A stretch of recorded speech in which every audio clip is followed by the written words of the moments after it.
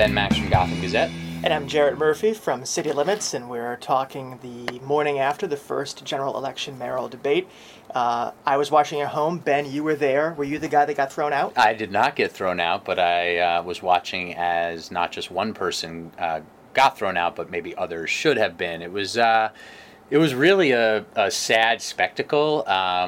I will say the mayor's campaign brought a lot of people. I think they learned from the primary debate that happened at Symphony Space, where this one was the first primary debate where the crowd was pretty anti-de Blasio, and it had an effect on the debate. So the mayor's campaign had a bunch of supporters there, and they were ready to sort of respond to loud crowd noise with like chants of 4 more years, which they did. But I'll say that it seemed like the real rowdy folks disrupting were either Malliotakis supporters, Deedle supporters, or just anti-de Blasio people in the audience. And it was just a bad scene for a debate about serious issues that really got overshadowed by both the crowd behavior and Bo Deedle's behavior on the stage. Yeah, it's, one wants to have the crowd there, one wants people to be engaged, like all of that is good, and it's terrible to think about whether you would have to have a debate in an empty room. That seems sort of strange. But, especially for folk watching at home, it really does kind of pollute the experience. It makes it hard to hear what people are saying, just to get answers out of them. It takes up valuable time. It was a 90-minute debate, but it felt like it could have gone on much longer. And I think it fed, with Deedle on stage, into, the unfortunate exercise of them having to cut off his mic, which is obviously the last thing you want to have happen in a debate. And I think the moderator, Errol Lewis, was correct in doing that, but it just was not an environment conducive to a kind of honest exchange of ideas. Well, what's interesting is that, there's a really good stark contrast between de Blasio and Malliotakis, and they have some ideas, they have different philosophies. They both have some bad sort of campaign habits and, ways of obfuscating and, all that, but they still have substantive policies and differences, and just that sort of comparison was there, but it was really overshadowed. And I was thinking this and tweeting this at the time, I really just want to see a debate between the two of them, and I don't know that we're going to get it, and if we do, it'll be November 1st, which is 6 days before Election Day. And so Bo Deedle was literally sort of groaning, grunting into the microphone while de Blasio was talking a lot. It was really I guess to some degree that did give us a correct impression of the options that voters have among those three, right? You have two establishment politicians with very different views of what government should be in de Blasio and Malliotakis, and you have a person who is honest, that he rejects all of the sort of normal decorum and practice of politics, that does not emphasize his policy positions, that really is an embodiment of sort of frustration and rage at the system. And that's who Deedle is. It's grunting into the microphone and kind of waving your hand dismissively as he did throughout the debate. So to that extent, I guess it was an accurate representation of what they present. It just wasn't a very detailed one because we couldn't hear everybody talking. Yeah, no, that's totally fair, and that's a good thing, I guess. Bo Deedle's going to be on the ballot, and he's raised and spent a good bit of money and done a bit of campaigning and had some policy proposals and stuff. So I think it was good for voters to see him, for who he is and get a sense. So how do you think the mayor perform? Let's start with him and then move on to the other candidates. Well, I was not surprised by the mayor. I thought that, he's a careful debater, a skillful person at basically not taking chances or making mistakes, and he didn't make any big mistakes that I could detect. I think he mounted a strong and articulate defense on mental illness, on homelessness. It was interesting to see him answering the questions on Rikers, where he clearly had been pushed into his current position of wanting to close it, or saying that he wants to put the city on the path of closing it. I thought that he referred to pre-K too often. I feel like he kind of sets up a trap where it seems like he is playing a broken record. It's a big accomplishment, but just rhetorically, the word was said a lot by him. And I was disappointed, but I suppose I understand strategically why he began the debate by highlighting the ideological difference, that his two opponents are conservative Republicans who supported Donald Trump. That line makes a lot of sense. It doesn't really fairly deal with people's different positions on issues, and it's kind of using labels in the place of an actual argument. But I understand why he did it. I just think it was a little predictable and a little simplistic. I agree with you about pre-K.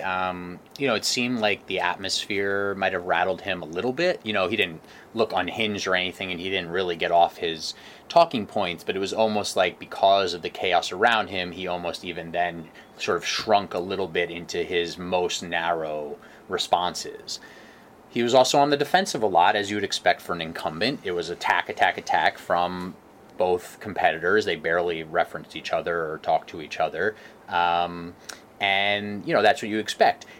It's interesting because he could point in a lot of different directions about things he's doing. Sure, you might open yourself up to some other attacks if you reference, let's say, NYCHA or small business fines that the city has drastically reduced. Obviously, there's real problems for small businesses in the city and lots of storefronts boarded up. So that's why I say maybe you open yourself up to some attacks there if you bring in other issues.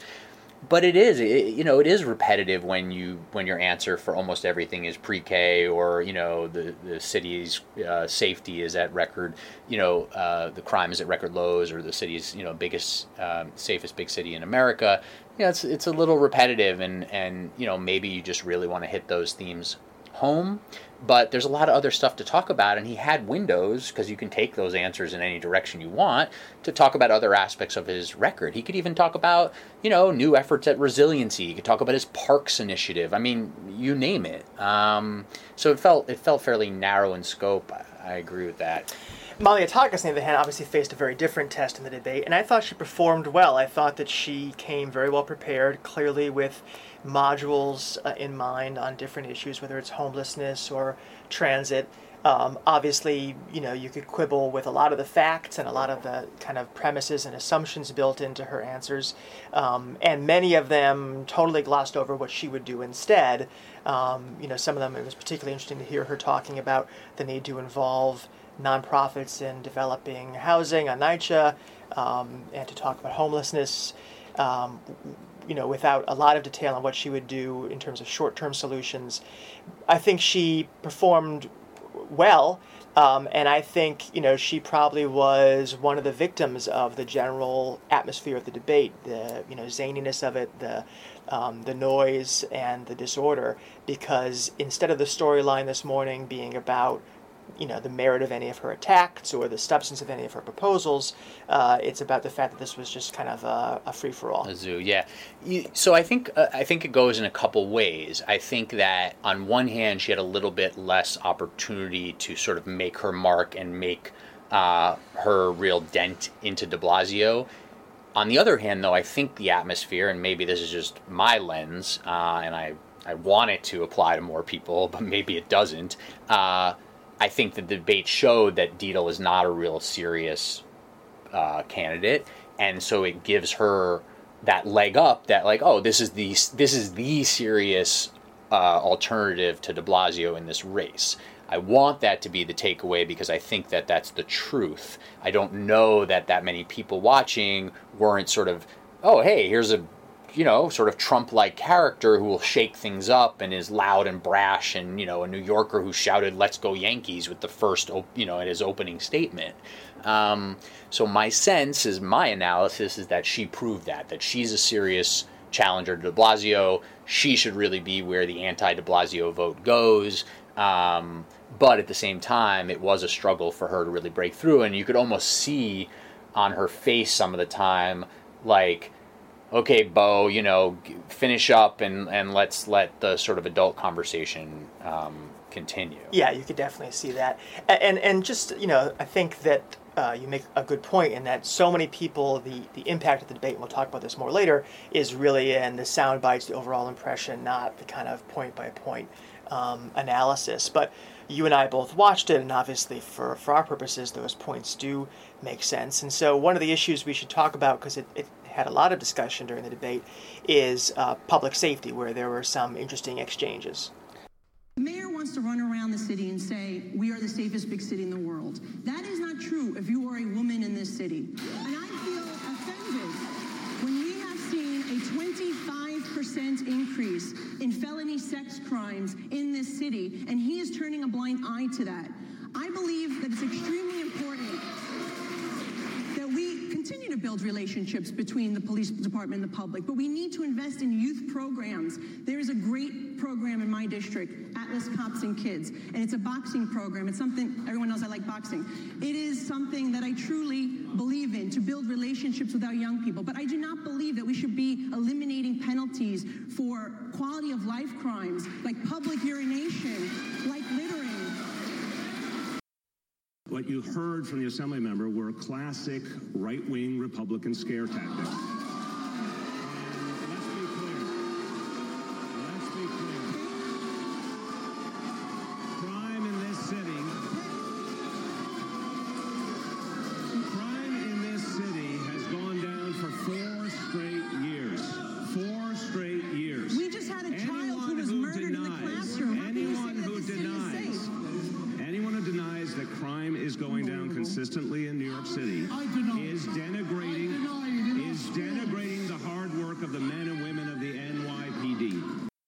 And so, you know, it was not new for Malliotakis to kind of pinpoint particular crimes that she says are increasing, and the stats do show that they are increasing, to indicate that really one of the signal accomplishments of de Blasio, which is the fact that despite reducing stop and frisk and reducing arrests a great deal and imprisonment as well, crime has continued to fall, trying to kind of undercut that. You know, that is an argument that she has practiced a lot. I think framing it in the lens of gender is interesting. I don't know how fair it is or accurate. Women obviously are victims of other crimes too, and those have decreased.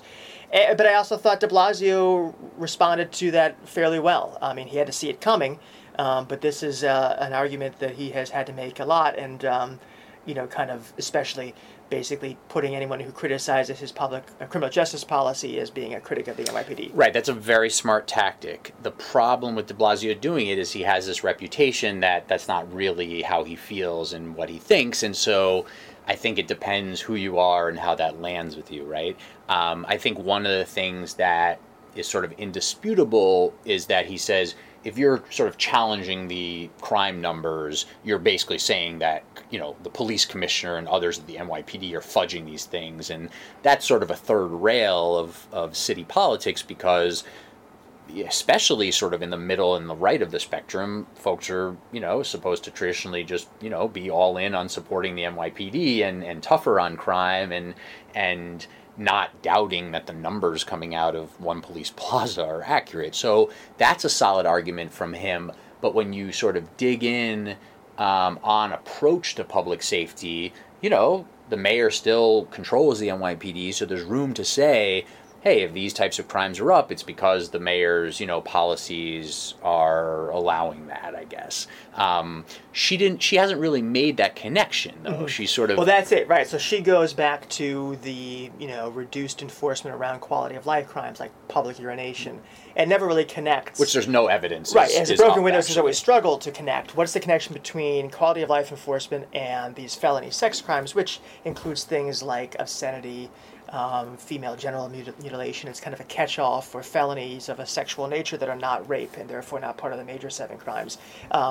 Really no talking about how she would approach law enforcement in a way that would reduce those crimes, because frankly they're probably difficult crimes to reduce. A lot are domestic in nature. There are, you know, increased touching and such on the subways that is an issue. I've asked the NYPD about this at press conferences, and the mayor and I, you know, said, what do you attribute this to? How are you combating it? And they are confounded by a lot of this, because a lot is of domestic nature, and it's not always that easy to get into homes and prevent these things. A lot of it is about raising awareness and encouraging people to report. And so that's where the NYPD says, you know, some of these increases are because we're encouraging people to report. The culture has changed a bit where people are more willing to report, although there's still all sorts of challenges around that, of course. So there's a tricky ground there. And again, like I said, she hasn't really made the case about how the mayor's policies have led to the increases that she pointed to.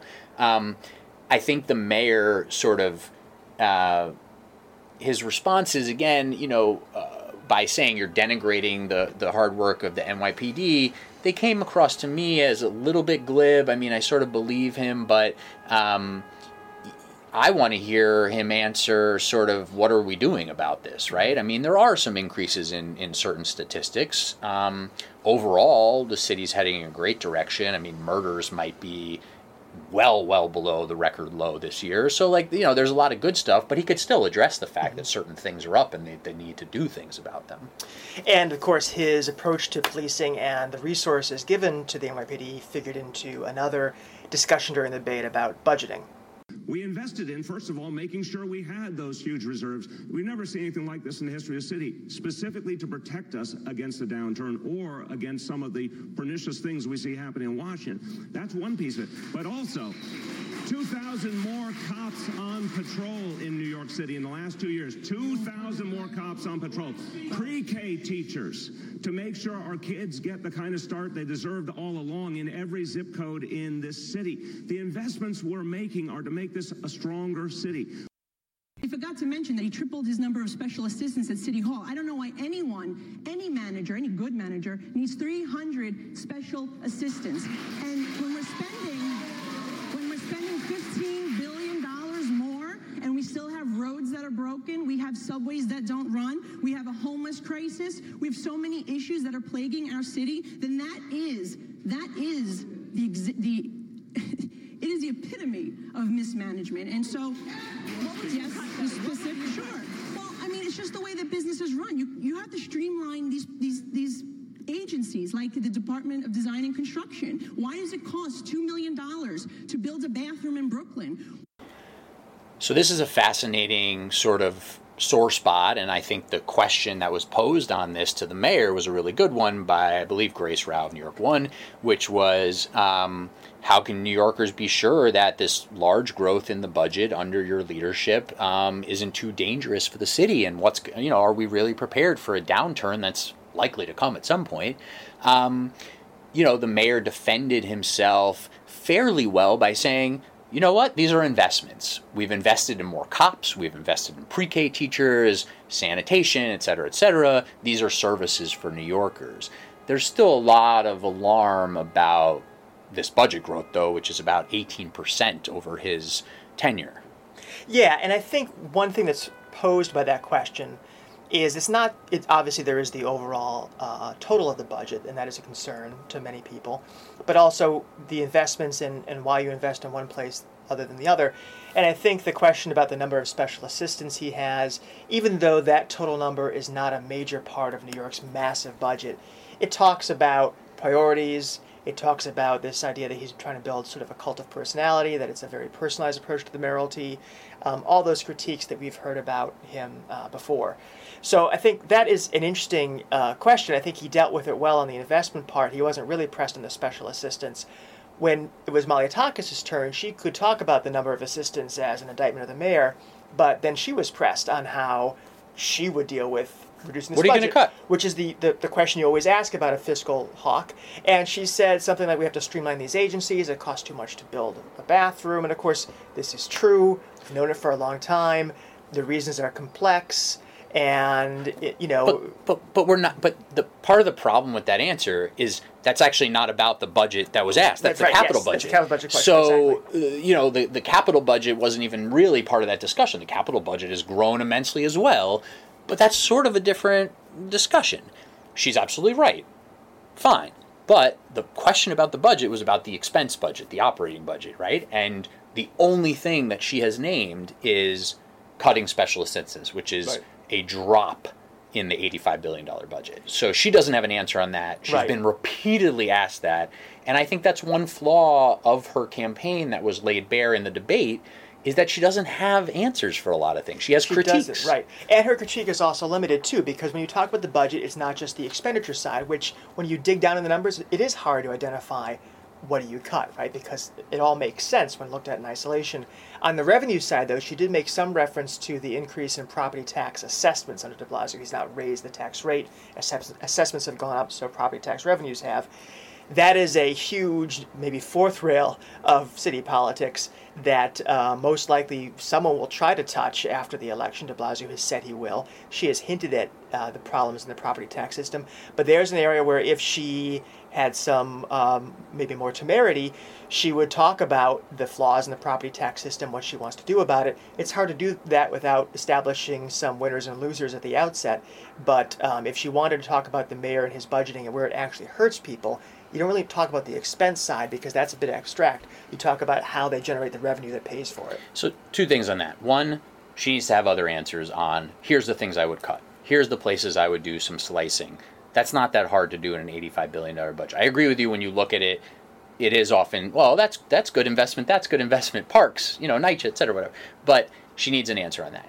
But number 2, totally agree with you. It's very smart, especially the way she's running her campaign. She wants to scoop up basically, 90% of the homeowners, right, in New York City. So appealing on property taxes makes sense. She brought this up at a recent speech I was at Association for Better New York. She was asked after, are you going to put out a property tax reform plan? And she basically said, maybe. I don't know if I'll have one before Election Day. I'm talking to a lot of people. Again, put out a plan. Put out at least the sketches and say, I'm not the mayor. I don't have the resources necessarily. I haven't been in there. But here are the principles that I would use to reform the system. Anyway, that's something to continue to push her on. As part of the budget question, there was also something that Bo Dietl had to respond to. Tax problem that was there. I fought for 12 years of residency in New York City to 4.5%. That's what that reflected. I had a payment plan of $25,000 a month, which is almost finished now. So that's not true. Last year, I showed my tax returns of $1.8 million that I earned, and I paid $600,000. I take exception to what you're saying because you read the papers. Sometimes they don't have the truth in the papers. Well, how we can cut some of the fat. First of all, I'll get rid of this 25 million plus of consultants and special assistants that he tells nobody what they do. That's part of it. 14% increases.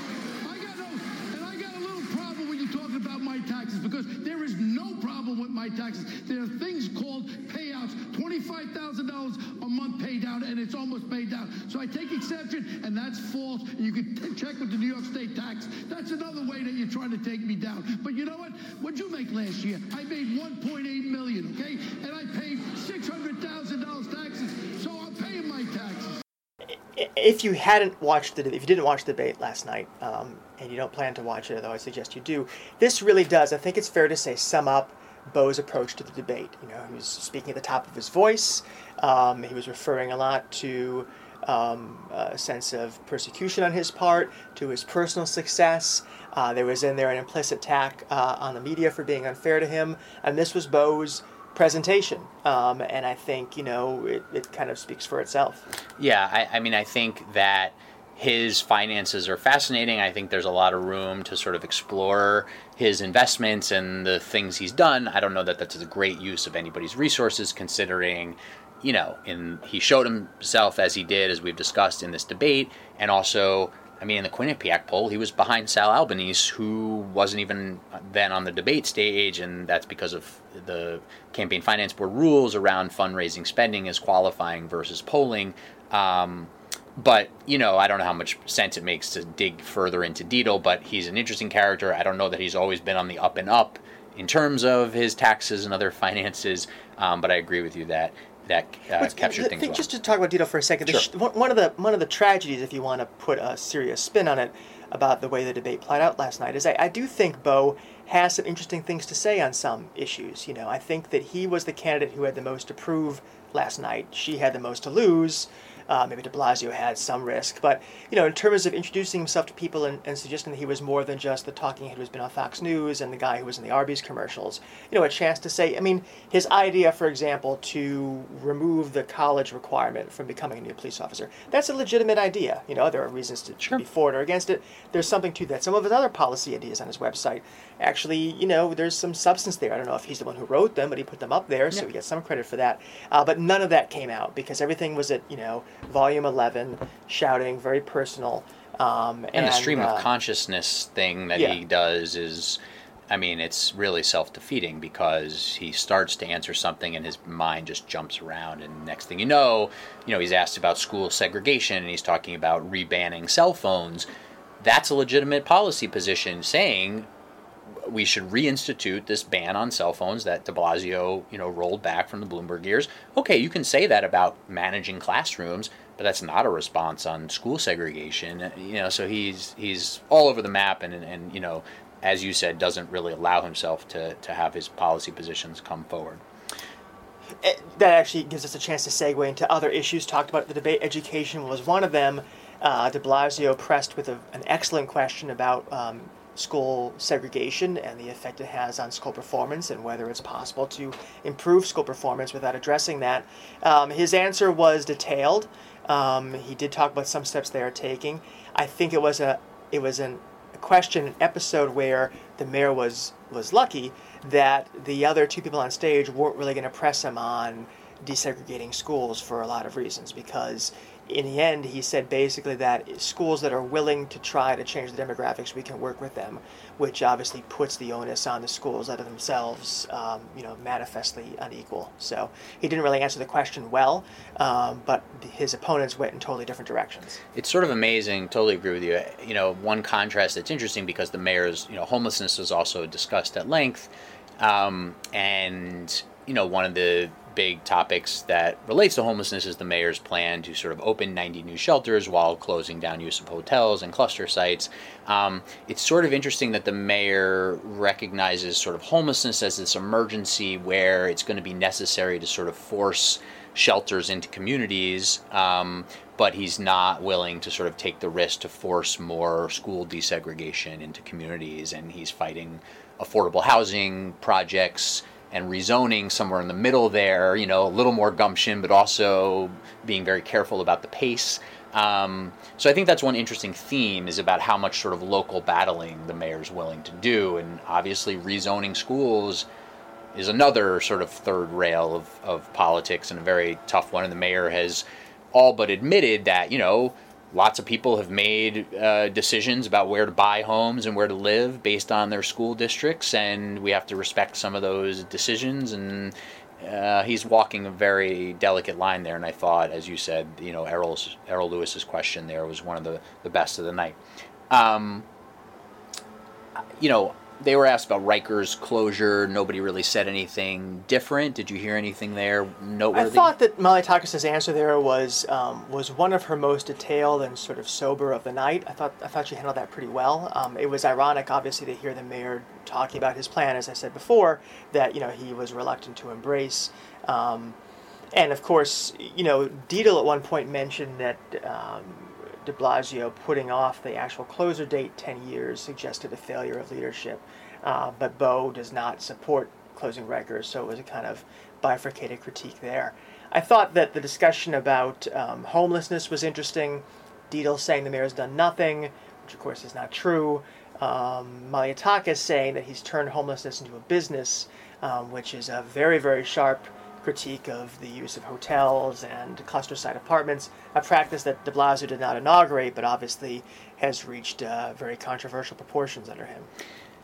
Yes, absolutely. I think, unless there's anything else you want to discuss, why don't we wrap on affordable housing? This is one of the last questions of the night. We haven't talked about the transit and congestion question, but folks can check that out, and there were a few others that we haven't touched on. But on affordable housing, basically the question was, how do you rein in developers? How much affordable housing can you build? This is obviously something that you guys cover really, really well and in detail at City Limits. What did you hear there? I mean, I'll just say quickly that, the mayor has his plan.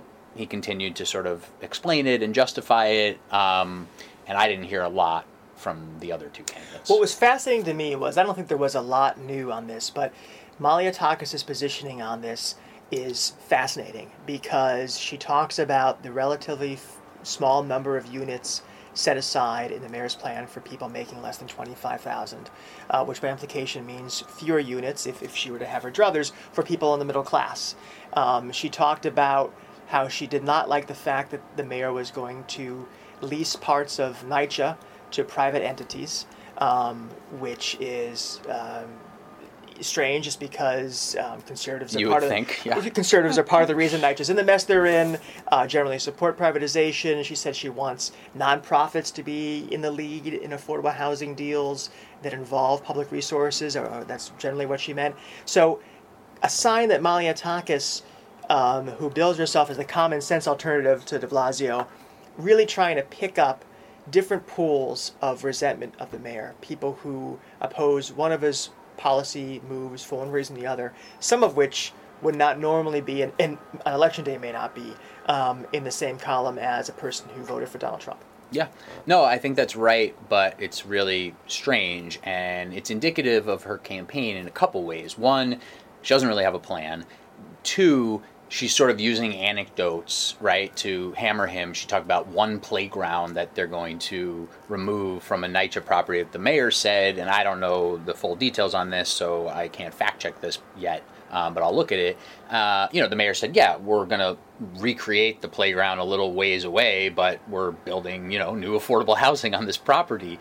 But anyway, using sort of an anecdote to make a point, he's giving away land at this one project, and it's a playground. So, that raises some people's eyebrows, and that's smart. So is mentioning, these different slashing incidents around the city, right? It's sort of anecdotal, but it raises, your ire a little bit and makes you think about whether what the mayor's selling is really true. But it's a little bit of a dodge of sorts, because it's not presenting a plan. It's sort of, giving this way of critique that doesn't necessarily translate across the city. I totally agree with you. You would think that the conservative in the race would be saying we have to do whatever it takes, including embracing the private sector to increase affordable housing and get NYCHA back on track. All right, where are we heading? Yeah, good question. I think, obviously the big question for you and me and people who spend our lives covering this stuff is, does any of this matter? I don't think anything happened last night to change the trajectory of the race. I don't think Malliotakis hurt herself in terms of her reputation, her potential viability for running for office in the future. I don't think she wowed anybody, because I don't think she had much in the way of substance, but, she prosecuted her case well.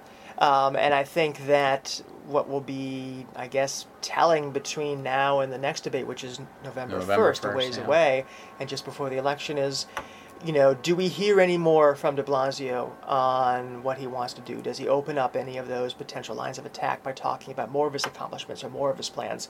Or does he look at the polls and realize he's on the glide path and, just keep repeating the mantra that we're getting tired of, but seems to be working? I think it's going to be largely a rose garden strategy from the mayor, which others have pointed out. He'll sort of mostly hide, I think.